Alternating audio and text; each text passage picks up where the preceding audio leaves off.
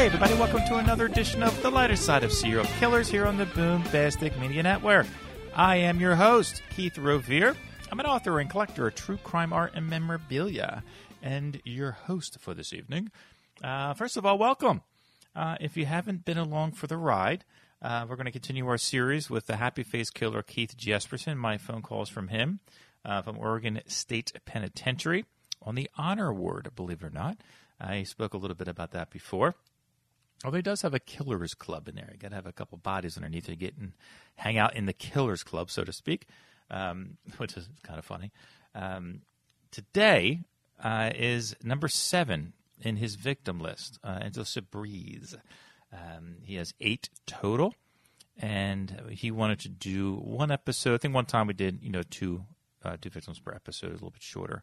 Today and our next episode, whenever I'm going to air that, his 8th victim, that will take up another full episode. And a lot of other fun stuff. Well, I won't say that fun stuff. A lot of other stuff with Keith, some lighter side things.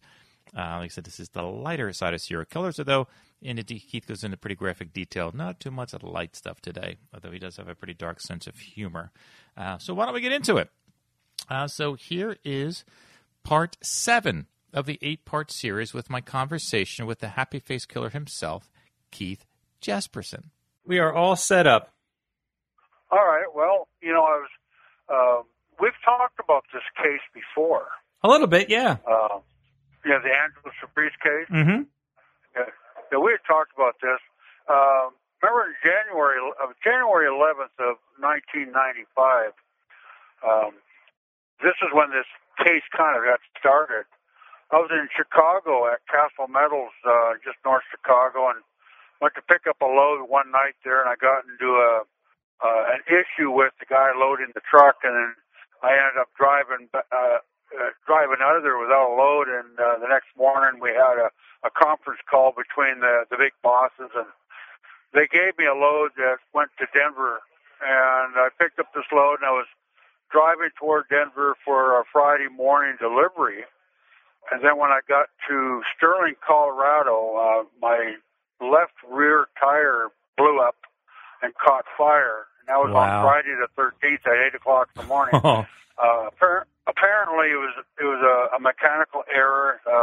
The truck had automatic slack adjusters on the brakes, and I had applied the brakes back there towards Ogallala, and it was it slammed on pretty hard. It seemed like it was hesitant to get going again, so I think the brake seized up, and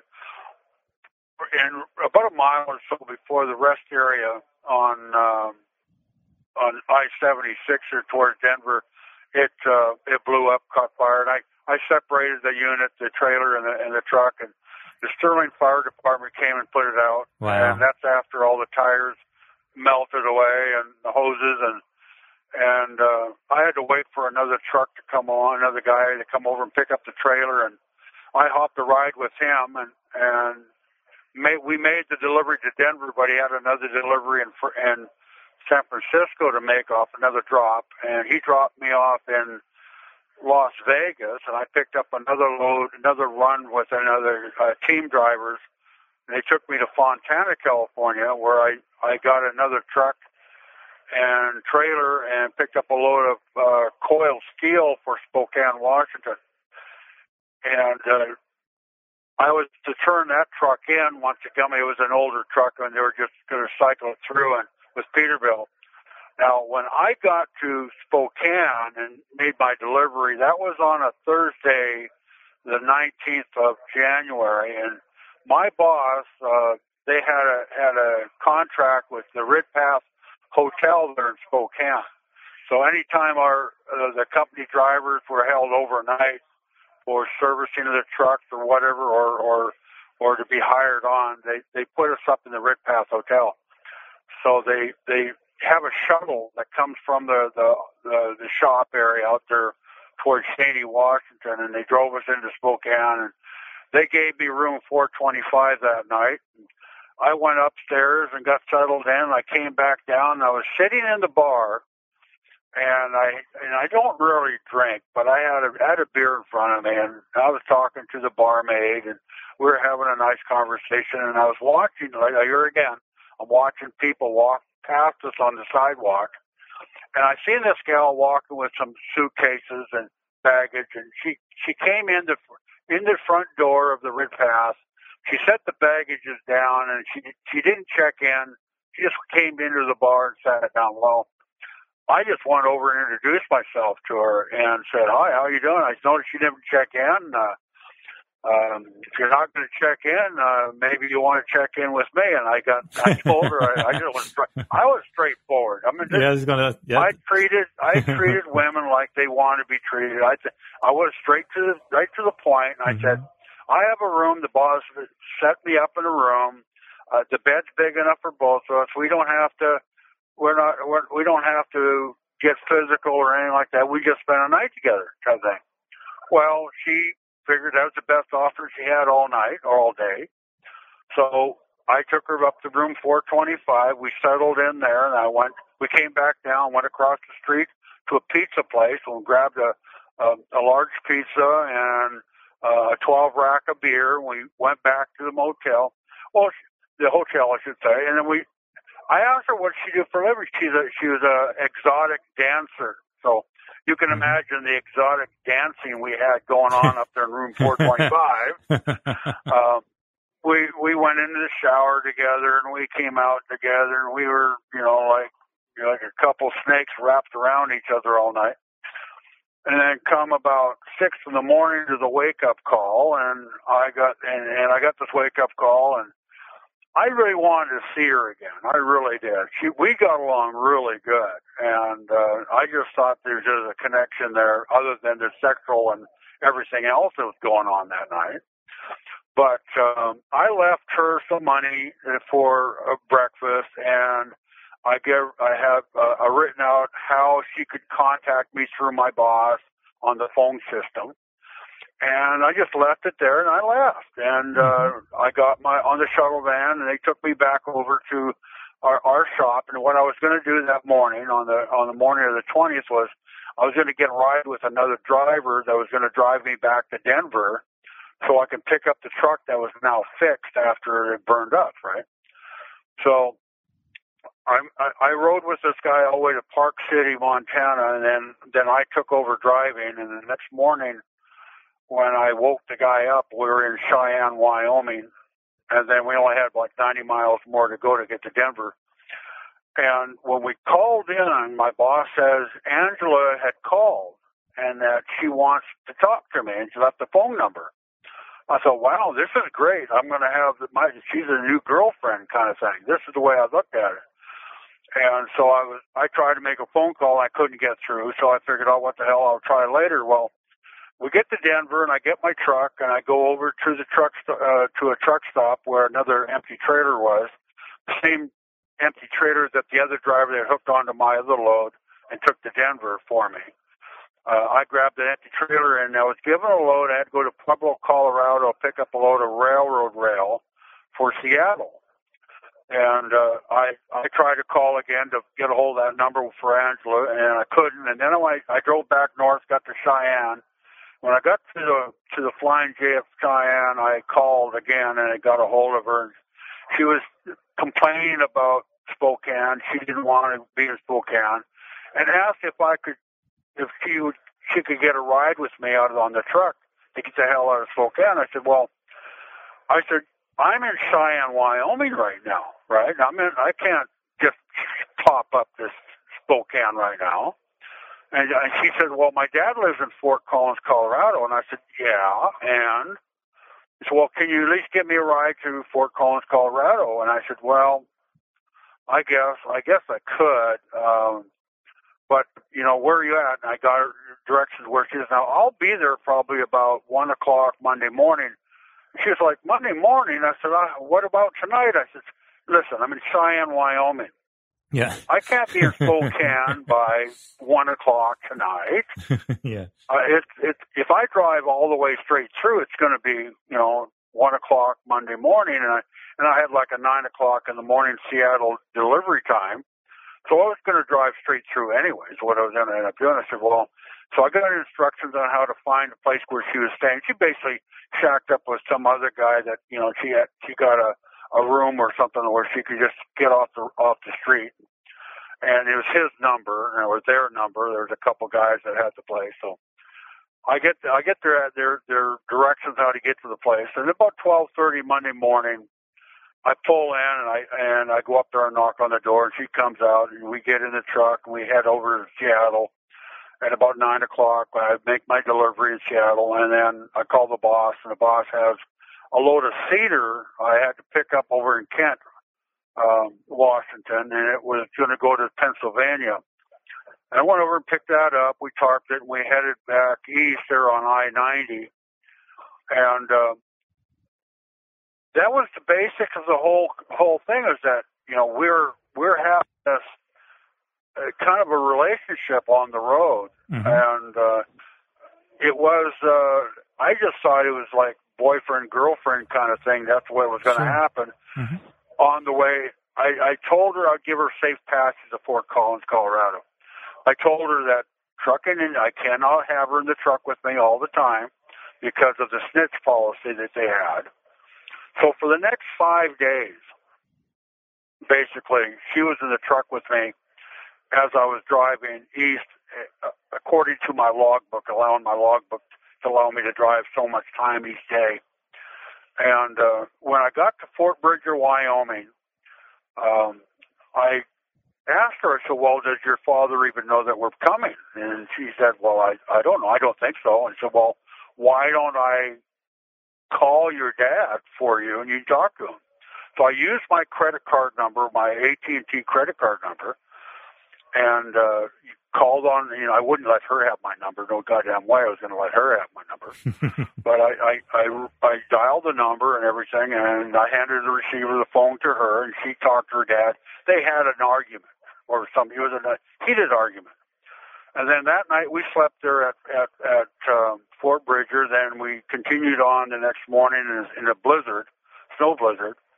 And we got to Sinclair, and I asked her again. I said, well, maybe your dad calmed down now, and maybe we'll because when I was going to get through Laramie, I was going to drop down on Highway 30 to go to straight into Fort Collins. And so I called again to her dad on the phone, and they talked for a little bit. And then right after they hung up, she asked me, well, can I make another phone call? I said, well, who's going to call now? She said she had an old boyfriend that was in Indianapolis, Indiana, she wanted to talk to. I said, well, I guess. So I give me the number, and I dial it out. I use my credit card, and off it goes. She talks to this guy, and now everything's set. She's no longer wanting to go to Fort Collins to see her dad. Now she wants to go to Indianapolis, Indiana, of course, to see this other guy. Of course. So I'm being like a taxi. I'm being taxied around. Now, even though every night she's crawling in bed with me, and we're enjoying the boyfriend-girlfriend thing, everything's okay, but all of a sudden now she's in a hurry now to get to Indiana. And I was going like, why are you in such a big hurry to get to Indiana? And she was like, well, because I'm pregnant, and I want to see my boyfriend when I get there so that he's always wanted to marry me kind of a thing, and maybe if we can get married, then the first one can come anytime. Right? Mm-hmm. And I'm thinking, wait a minute, we've been together for a week. We've been betting each other for this time. Why haven't you brought this up before? And she said, well, she had her motives or other thing. But I said, well, I'm going to take you to Fort Collins. That's what I'm going to do. I told you that's what I'm going to do. But I'm not going to go any further than that with you. I mean, this is the deal we made. We're going to take you to Fort Collins. I can't take you any further. Well, we get to Laramie, and of course I said, we can go down south here. And she said, no, I'm going to head this way. And I said, well, you need to find yourself another ride. Well, she maintained with me until we got to Highway 25, which we would have headed down south. We still make it to Fort Collins. And of course I said to her at that point, so we really you need to make the decision. She kept on, well, can't you just kind of like get me to Indiana? And I said, well, I suppose, but I really hope you'd get another ride somewhere because my logbook I was overlogged. I mean, I couldn't, legally I couldn't have gone past I shouldn't have been past Laramie because I was out of hours. But that doesn't matter. I've driven illegal before, and murder is just a part of it, right? Mm. So Mm-hmm. we headed over toward Nebraska, and I hit a patch of dry ice there at mile marker 5859 on I-80 in Nebraska, and there's a rest area in there, and I kind of straightened up the truck, and I pulled right up into the rest area and parked, and I was just sitting there, and I was like, this is bullshit. I don't need to be in this big hurry going across this. But she seemed to be in a big hurry, and I just didn't want to get in this big argument with her. I said, we have to park it here. The weather's not good. The road's not good. Let's just park it here for a while. And we were there for probably 3 or 4 hours. And then she was very impatient. She wanted to hurry up and get going. And she got physical with me a little bit, kind of pushed on me a little bit. And I said, you know what? I've had enough of this bullshit. Mm-hmm. And it was like Maxwell's silver hammer came down upon her head, right? She died. This is bullshit. I don't need this. I promised I'd get her Fort Collins, but she didn't want to go there. She wanted to continue on, and I didn't like her story. I just thought that it was bullshit anyway. She was just trying to push the narrative. I figured that once we got to Indianapolis, she'd make up another excuse to keep going. Mm-hmm. And so I wanted to end the whole trip right at that point. So at the rest area in Nebraska, mile marker 59 right there, that's where I killed her. And then I start thinking about, wait a minute, I called her dad on used my credit card. I was just going to say, yeah. Yep. It wasn't my dad. It wasn't my credit card. I mean, it was my father's credit card number. Oh, gotcha. It's like 728-172-0396-2222. That's the number for AT&T credit card for my dad. Anyway. That's a good memory. I figured. That's a good memory right there. I figured they would, if she found her body somewhere, this is like goes down your narrative of, I would really have to hide her body, right? I'd have to dig a hole and put her in a hole so no one would find her, because I don't want anyone to find her, because I got my phone numbers attached to her body, right? In other words. Exactly. They backtrack and they go like, well, who's this guy? Who's this number? Yeah. With credit card number. And then they'd come back to my dad, and my dad would say, well, that's my son has that. And next thing you know, I'd be arrested, all that kind of shit. So I had to come up with a plan here. So after the murder, I drove east a ways, and there was an exit up there where there's a big Cabela's store. And there was also either a Burger King or McDonald's or both, one of the two. I think maybe both. I pulled in there, and I went in and I bought a couple of hamburgers, and I brought back out, and I was eating it out there in the truck, and I was comically looking back over at her dead body, and I said, and if you hadn't been so damn pushy, you could have had one of these burgers. Yeah. Oh, no. And so I was talking to the corpse. I was like, you could have had some of this if you hadn't been so goddamn pushy. Anyway, so I got done eating, and then I was trying to think, now, wait a minute. I thought, while I was eating, I thought, wait a minute. I seen a movie where this guy had tied a leash to a dog to a trailer hitch on a car. And I thought, man, I remember this cop pulling this guy over, and he talked about how the little dog ran as fast as it could until it couldn't run anymore. Then he dragged it until there was nothing left of it. I said, maybe I could do that with her. So I drove up to the rest area at mile marker 198, and I pulled in away from all the lights.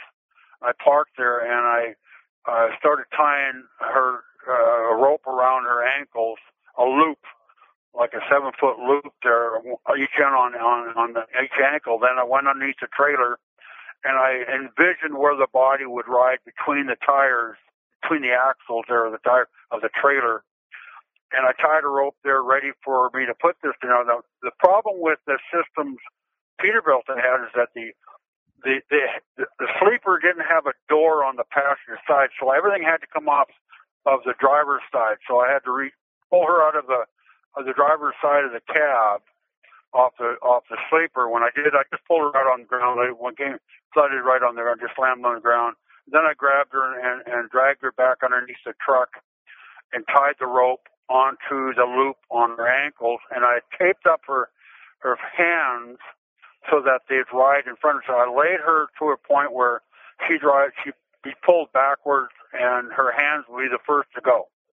In other words, the hands would grind down, the fingerprints and everything would be gone, and then her face would grind off, and then her body cavity would empty out, and then hopefully everything would disappear, is what I thought would happen.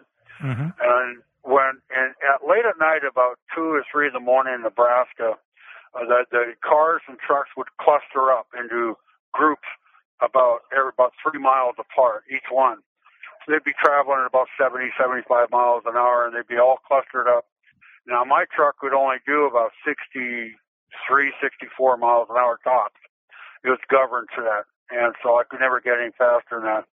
Well, once I saw a cluster coming, they started to come by, and I pulled out behind them, and then I turned my lights on, and I pulled them in. Now, they drove away from me, and then I figured that when the next cluster would catch me, that's when I'd pull over the side of the road and get rid of what's left of the body. And that took 12 miles. So at mile marker 210 on Interstate 80 in Nebraska, the other cluster of vehicles were catching me, and I turned my signal on, went to the shoulder, and they passed me really quick, and a couple of truckers asked me what the problem was. I said, I just got to take care of something here. I got to lose a little bit of weight, and they thought I meant I had to pull over and take a pee, but in fact I was going to cut the rope and get rid of some excess body weight. Mm-hmm. And I dragged what was left of her onto the shoulder of the road, and there's some tall grass here about 1.5 feet high, which covered the body, and the body was never found for about 8 months. After I was already arrested later on, and I was able to tell someone where to go to find it. But when I drove off from there and I went up to another truck stop, and I sat there for a while, and then I drove down to, I went over to Lincoln City, Nebraska, and I dropped down 35 to Kansas City, and then I logged my logbook as if I went to Fort Collins and Denver and crossed on 70. So my logbook had me on another road instead of I-80 where the body had been. Oh, okay. Uh-huh. And then I got rid of all of her clothing and everything at the truck stop and fueled up at a different time, and so that everything was lined up accordingly so that I wasn't even there. And then now the body was found at, let's say, 8 months later after I was arrested in March of 95. I had made a deal with a jailhouse informant named Ken Montebraden, and when I was trying to get information smuggled out to go public to say I was the Happy Face Killer. But anyway, to go back on this case here, Wyoming got involved in this, and when I made the deal with the jailhouse snitch, I changed the Nebraska case to a Wyoming case, and because Jerry Spence, the informant told me about Jerry Spence, the famous lawyer, was out of Wyoming, and so even though I had told my lawyer in May of 95 that Andrew Sabreze had been murdered in Nebraska, we had changed that. I changed it over to a Wyoming case only for the deal with the jailhouse informant, knowing full well that I could, once I got to Wyoming in the case, I could make this go away. Now, while I was in custody, I got on national TV and told the governor, James Geringer of Wyoming, that he was an idiot. I remember you saying that. In the case politically. Mm-hmm. And he did what all politic people do, is they get stupid, and he did make it political. And he got on national TV and it was asked the question, "What about Jesperson?" And he said, "I'm going to bring Mr. Jesperson to my fine state. I'm going to give him a fair trial, and then I'm going to kill the bastard. And that's what he said on national TV, which meant that he destroyed a fair trial of any sort, and I could have gone for a change of venue and everything else in that case. But there was a whole lot of things happening when I was arrested. I was doing a Dateline show that aired on January 7th, 1998, while I was in Wyoming. But one of the real kickers here was that when they did take me to Wyoming to settle the case, the round trip airfare and everything that Con Air, the federal government, charged Wyoming for this service was $136,000 to have me taken from Oregon to Wyoming and back. Wow. In a 6-month period. That's what they charged the taxpayers, $136,000 to transport me by Con Air, which was kind of crazy. It's nuts. It's just ludicrous. But they had got me there, and they ended up giving me 25 to life, running consecutive to my other life sentences. So I have that running back to back to back, everything that's running back to back. But one of the funny things, when the Dateline show aired on the 7th of 98, it was called True Lies. And basically, it was making me out to be a liar. And I told, one of the guards asked me, what's it like to be known as a liar? And I said, feels pretty good. Mm-hmm. He said, what do you mean? I said, well, would you rather be a liar or a murderer? And he had to think about that for a minute. He said, man, I see your point. Because I forced them, basically what I was trying to do is prove that the jailhouse informant had lied to make it a Wyoming case. And that's what had happened. And when I went in front of the judge in June of 98, I brought it out. I said, no, the murder actually happened in Nebraska. It never happened in Wyoming. The only reason I'm in Wyoming is because of jailhouse informant. And that's why I was there. Now, I told the judge it doesn't matter where I'm settling the case, just as long as the case is settled. And so that's why he gave me 25 to life. But initially, Wyoming wanted to give me the death penalty. And I had taken a polygraph test back in January 12th of 96 that the Wyoming had come in and they asked me whether I'd raped Angela or not, or had I been truthful to the police. And I passed the lie detector test saying I did not rape her and that I had been truthful to the police. And they were all pissed off because they were hoping it was the other way around.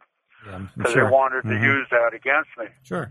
But all the sex I ever had with Angela was all consent. We were boyfriend girlfriend for a week. Mm-hmm. It was just the way it was. Sure. It only changed when she changed her destination. I just felt she just was pushing it too far. Do we know if she was even pregnant at all, or did she just make that story up? I think that was a story. I think that was just her story trying to get me to take her to this guy, and I didn't think it was a good story because she never mentioned anything about being pregnant at all in the week previous. When we were laying there in bed up there at the Ridge Path Hotel, she wasn't talking about how pregnant she was. She was everything was, maybe she was thinking about getting pregnant. I don't know. Yeah. I think I was trying my best to make her pregnant. Yeah. But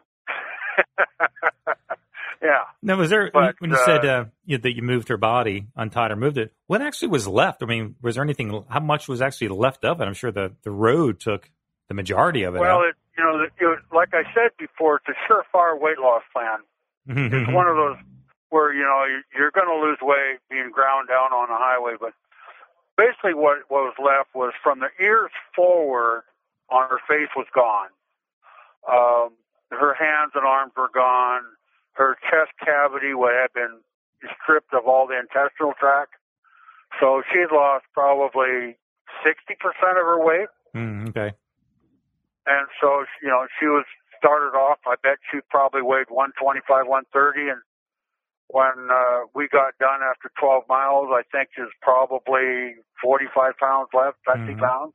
Now, it seems the first something ones, like that. The other ones are basically just strangled and taken away. This is kind of more the gruesome style, like you're actually seeing the blood and guts. I mean, did that freak you out at all? You didn't really have an emotional attachment? Well, no, it was dark. It was dark. I Okay. saw it, but it was just dark. But, they eventually identified her, and it was only because of a pin she had in her hip. She broke her hip when she was 12 years old, and there was a pin in her hip that had a serial number on it. That's how they identified her. Okay. They didn't identify with DNA or anything else, or the fact that I put her there. They identified her with the serial number on the pin. Now, her father said that I'd like to see Mr. Jesperson in a dark alley sometime, and then I'd use a club on me or something. And I commented back and says, why would it have to be dark? Yeah. There was an argument there that the Wyoming, the prosecutor said I don't play fair in the legal system, that I pushed a certain narrative along, and I forced, with the jailhouse informant, I pushed that line. And of course, when I got a hold of the governor, I literally made a political statement, and he made it political back, and he was trying to get reelected, and the prosecutor basically told the governor, man, you ruined our fair trial by getting involved, and it just was a combination of a lot of things that happened, and so within 10 days of the Dateline show coming on, they were on my ass trying to get me to take a deal and go home. They said they were going to kill me and everything like that, and now about March 5th of '98. That was the date that Wyoming was supposed to go public and actually go after the death penalty. And a few days before that, I was in front of the judge in the judge's chambers with the prosecutor, my lawyer, and everybody, and we were discussing the case. I said, Your Honor, I'll never do a day of this time anyway, because I'll die in Oregon's prison system, because I'll be 108 years old when I'm in Oregon at the end. So I'll never do a day of this time. Why don't you just give me manslaughter and just cut me loose, right? Send me back to Oregon. He said, I can't do that. I said to the prosecutor, I said, listen, you want to give me aggravated murder? You damn right I was aggravated when this thing happened. Yeah. But what I want you to do is drop the word aggravated, and I'll sign right now. And he said, no, I can't drop the word aggravated. I got to leave that on there. I said, I don't know what for, because this is going to be a life sentence. No matter what it is, it's going to be a life sentence. And he says, well, okay, but will you take a deal? I said, I tell you what, I'll take a deal. I'll take the life sentence 5 days from now, right? That after you've had to confirm that you're going after the death penalty, then I'll take a life sentence in court. And he said, well, it sounds like we're at a deadlock. We're not going to do this. So we adjourned this, and we put that off, and they went public and said, we're going after the death penalty, blah, blah, blah. Well, in June of '98, that's when I said, I've been here like 6 months. I sent my lawyer over to the prosecutor. I said, okay, this is the deal. I'll take the 25 to life, running consecutive to all the other sets, and I'll just plead guilty in the morning, right? And so they sent word back over that they will do that, only that I would have to commit myself to the murder before they drop the death sentence off or whatever it was. And I said, well, that's fine. But I told, when we were walking over there the next morning, I told the guards around me, I said, you just watch. I said, there's not going to be any press there. And he said, why do you think that? And I said, well, I told all the jailhouse snitches that were in the room with me. I said, you just wait. They're going to offer me a deal, and I'm going to wait till I get into court, and I'm going to tell them to stick that deal up their ass, right? Yeah. And they're going to be in front of all the press, and they're going to be all upset over this. This is going to be a big thing. Well, I knew they would tell them, and they were wary of this. So they never called the press. They had no press there, nobody. So when I showed up, there was myself and my lawyer, my investigator, the prosecutor, third string prosecutor, not even the King Tristani was the head prosecutor, Johnny Forwood was the second prosecutor, and this other third guy, I don't know who he was, but he showed up. The other two guys weren't even there, and the judge and the court reporter and the bailiff. That was it. And the guards surrounded me. So we started in on this deal, and I told them how the murder happened in Nebraska, and it wasn't even a Wyoming case and all this, and we brought this all up, and my lawyer was looking at me, how did you know there was no presser? And I told him later, I said, this guy told the snitches that I was going to tell them to stick it up their ass, and that's why they didn't bring the press involved, right? That's hysterical. Now, when we settled the deal that day, and then they took me back. Now, I was the orderly in D block in the county jail. So I had access to the phone and everything. So I called up the Wyoming Tribune newspaper, and I had they'd pick up the phone like right now, right? And so he called me. He said, what are we going to do today, Mr. Jesperson? I said, well, I was just in court. We settled the case, and now I'm headed back to Oregon, right? And he said, well, wait, why weren't we called? And I said, it's not my job to call you guys. It's for this. The prosecutor's supposed to call you. You knew this yesterday. Yeah. He was supposed to call you, and that's why nobody was there. There was nobody there. It's a secret, right? So they were like all pissed off over that. So the whole thing there. So within a week, the feds were there to pick me up in a car, and they drove me down to Colorado Springs for a few days. And then after that, they took me down to Pueblo, where they put me back on Con Air 737, flew me to Oklahoma City. I spent 2 weeks there, and then they flew me to Boeing Field up in Seattle, and they bussed me down to Sheridan, which is in Oregon, and then I spent a night there, and then they brought me back over here. And then they took me up to Clackamas, where I spent 2 more weeks in the hole up there to do the rest of my whole time for lying to the staff about the Jack Krasinski case that I wasn't involved in, that I said I was in the news. So there's a whole lot of things going on at the time when I was arrested, which we'll get into at a later time here. Mm-hmm. But yeah, that was the big deal on the Wyoming case, is that there's so much involved in this. And I basically got a 25 to life. I'll never see the time on, but it costs just in Con Air, it was 136,000 round trip on Con Air alone to Wyoming to give me what? Nothing. Yeah. Mm-hmm. Yeah. And of course, like they said, I don't play fair because I manipulate the system, and I said I've only manipulated as much as they do. Mm-hmm. Yeah. Oh, that's wild. Now, you said from her, it's the same type of murder, same type of strangulation as all the other ones, no different than any other ones? Yeah, it's the same thing, same strangulation. One of the things that she did say that before I was doing, right about the time I was doing it, she had, one of the things we had talked about when we first met, that I promised her I would never hurt her. When I first met her, I said, don't worry about it, I'll never hurt you, right, like that. I promised her I would never hurt her. And when I was killing her, I said, well, this is not hurting you, this is killing you. Oh, jeez. Yeah. This Technically. is not, I promised her I'd get her to Fort Collins, Colorado. And when she decided she didn't want to go to Fort Collins and wanted to keep going, that's when I had made kind of a contract with her. I figured this is my deal. I will get you safe back to the Fort Collins. And the moment that we got there and passed her, I said, well, all bets are off, right? Mm-hmm. Mm-hmm. I just felt this is the end. This goes down the same path. It says, I didn't put much merit to death. To life or anything. I basically just did what I wanted to do, and then that's what I did. Mm-hmm. Well, you think you've had that? Kind of crazy. I was just going to ask you, do you think you've had that inside of you your whole life?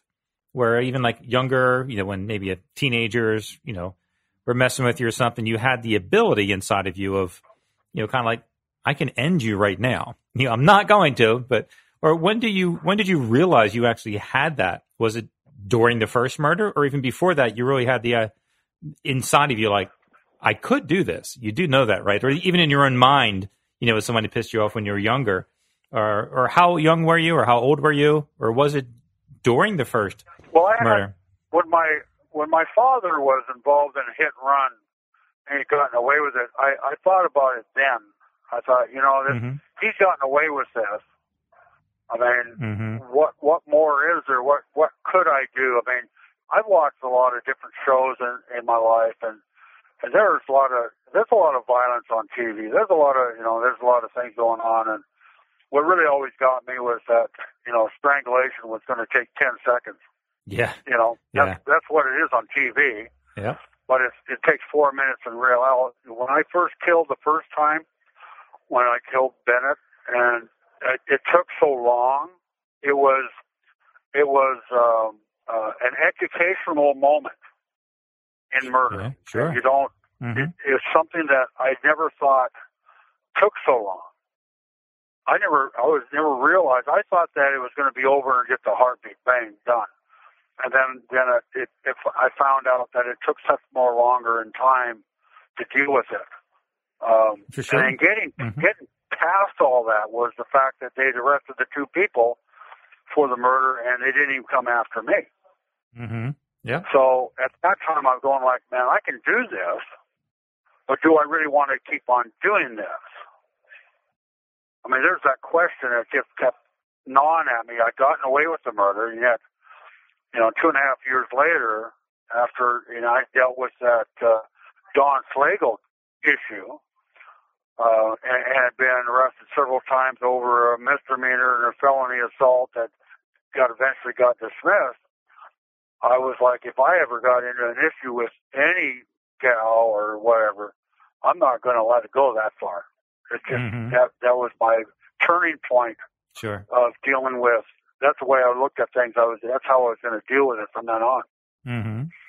Yeah, I think. And that's about the time I was, like I'm 30 years old, 35 years old when I realized that murder wasn't the hard part. Was getting away with it was the other part. Yeah. Mm-hmm. Actually getting rid of the body to where you weren't seen. There's a lot more went into that than the murder itself. As long as nobody saw you killing anybody, there's no big deal on that. But as far as getting away with it is another thing. Especially in our present time now, there's like cameras everywhere, and technology has advanced so much. This is the problem here. You imagine Ted Bundy can't do this now. Mm-hmm. I mean, he would have got caught the first time walking the girl home. There would be cameras everywhere. Exactly. Yeah. When he was driving his Volkswagen around, people would have taken pictures of him in his cab feeling sorry for him. Everyone would have had a selfie with him. Exactly. The whole system doesn't work like it used to. I murdered back in the 90s. We didn't have cell phones back then. Mm-hmm. I mean, they were just starting to come around. They looked like walkie-talkies. They were just, they had payphones on every street corner.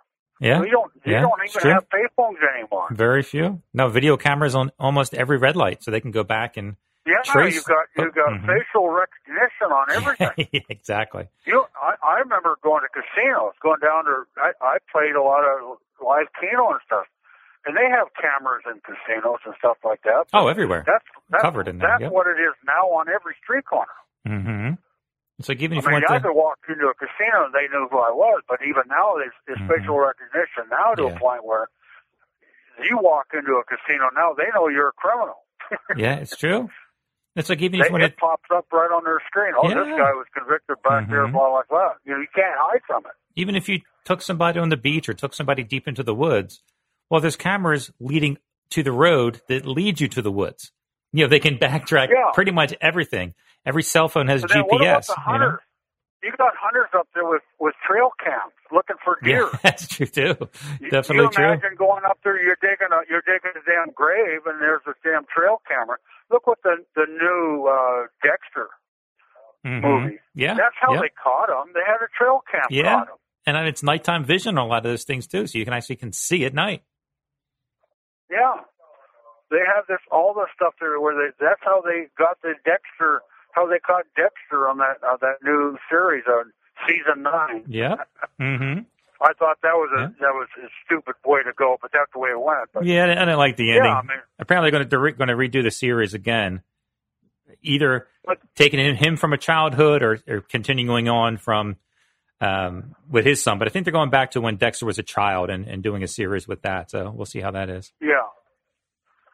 But I couldn't fathom it doing now. Matter of fact, one of the big controlling factors, if I was ever to get paroled out of this place, I mean, seriously, if that ever were to happen, I'd be walking a very tight line because I would know there's cameras everywhere. Sure. I would know everybody had a camera. And there's no more money out there. Yeah. If you're gonna go hijack a car, you better hope it's got a full tank of gas. It's true. It's true. Because if they don't have the full tank of gas, and if it doesn't have a lockdown to where they call in whatever the OnStar or something like that, and they shut the damn car off, I mean, you got to steal an old car. And it's not just so much the car also, but it's your phone. I mean, including myself, I'm doing something on my phone probably every 15, 20 minutes, if not less, checking email, checking social media from all aspects of what I do for a living. That's a trail. Something's pinging off a tower or for your Wi-Fi, your GPS on the phone. So you have timestamps constantly.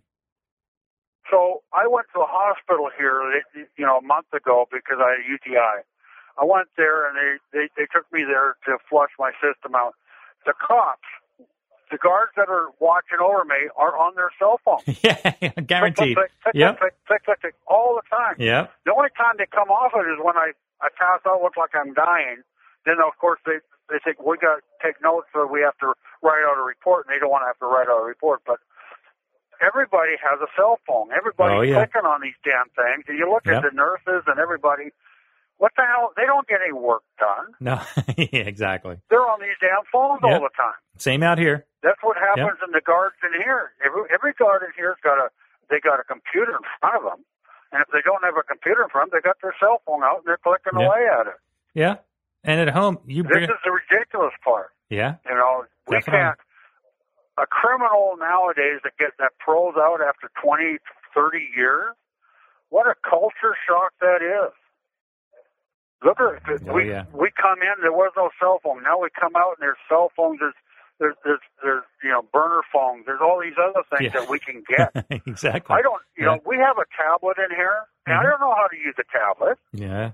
Mm-hmm. I'm lost. I go like, how the hell do I work this damn thing? Yeah.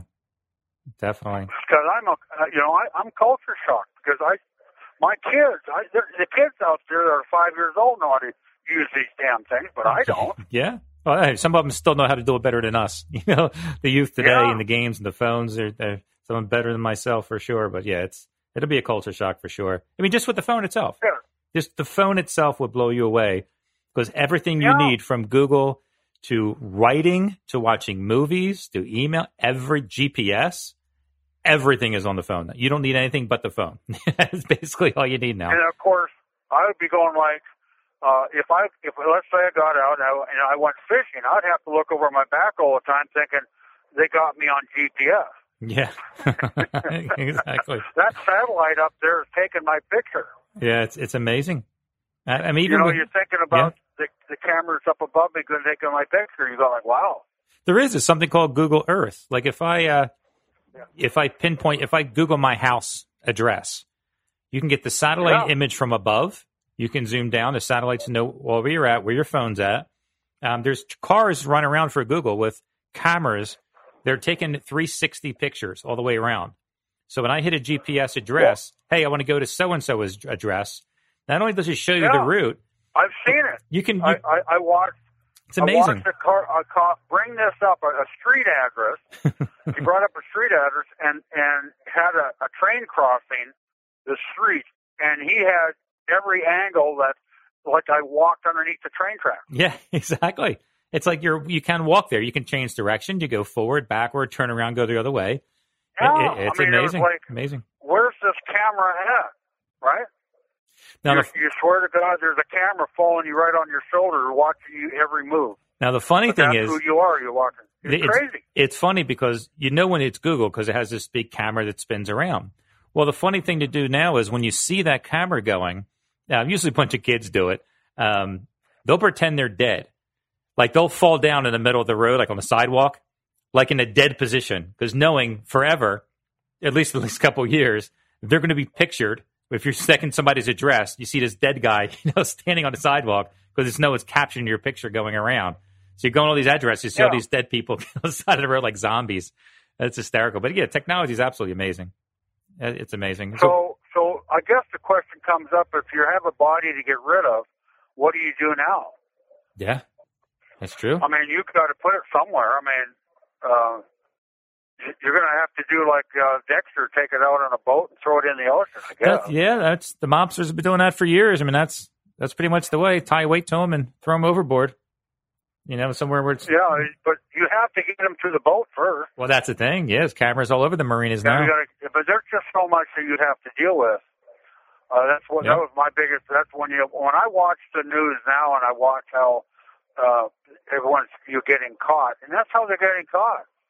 Mm-hmm. You see the car going by. They got different pictures from different buildings of the car going by. The one that's carrying the body. Yep. And that's what they're looking for. It's crazy to look at those shows like Court TV and True Crime Network because it's disheartening to watch how it's gotten developed. Yeah, or like the guy Chris Watts that killed his wife and his children. They got him on the doorbell cameras, the security cameras from other people's houses and across the street, and because every time it detects motion, it turns on. Well, he's like, well, I know, he's my friend, he's my neighbor. He doesn't back his truck up that way into the garage. He doesn't do anything that late. He doesn't take his tools out like he said he was doing. This is not normal. Well, that's just luck of the draw. You set the motion sensor off, and it was recorded. Well, like I said, when I did the Bennett thing, the first thing I did was hide behind the curtain and look outside to see if anybody was watching in their dog or something. Of course, definitely. But now I would have to worry about whether the neighbor has a camera pointed at my house. Mm-hmm. 100%. Yeah, I mean, seriously.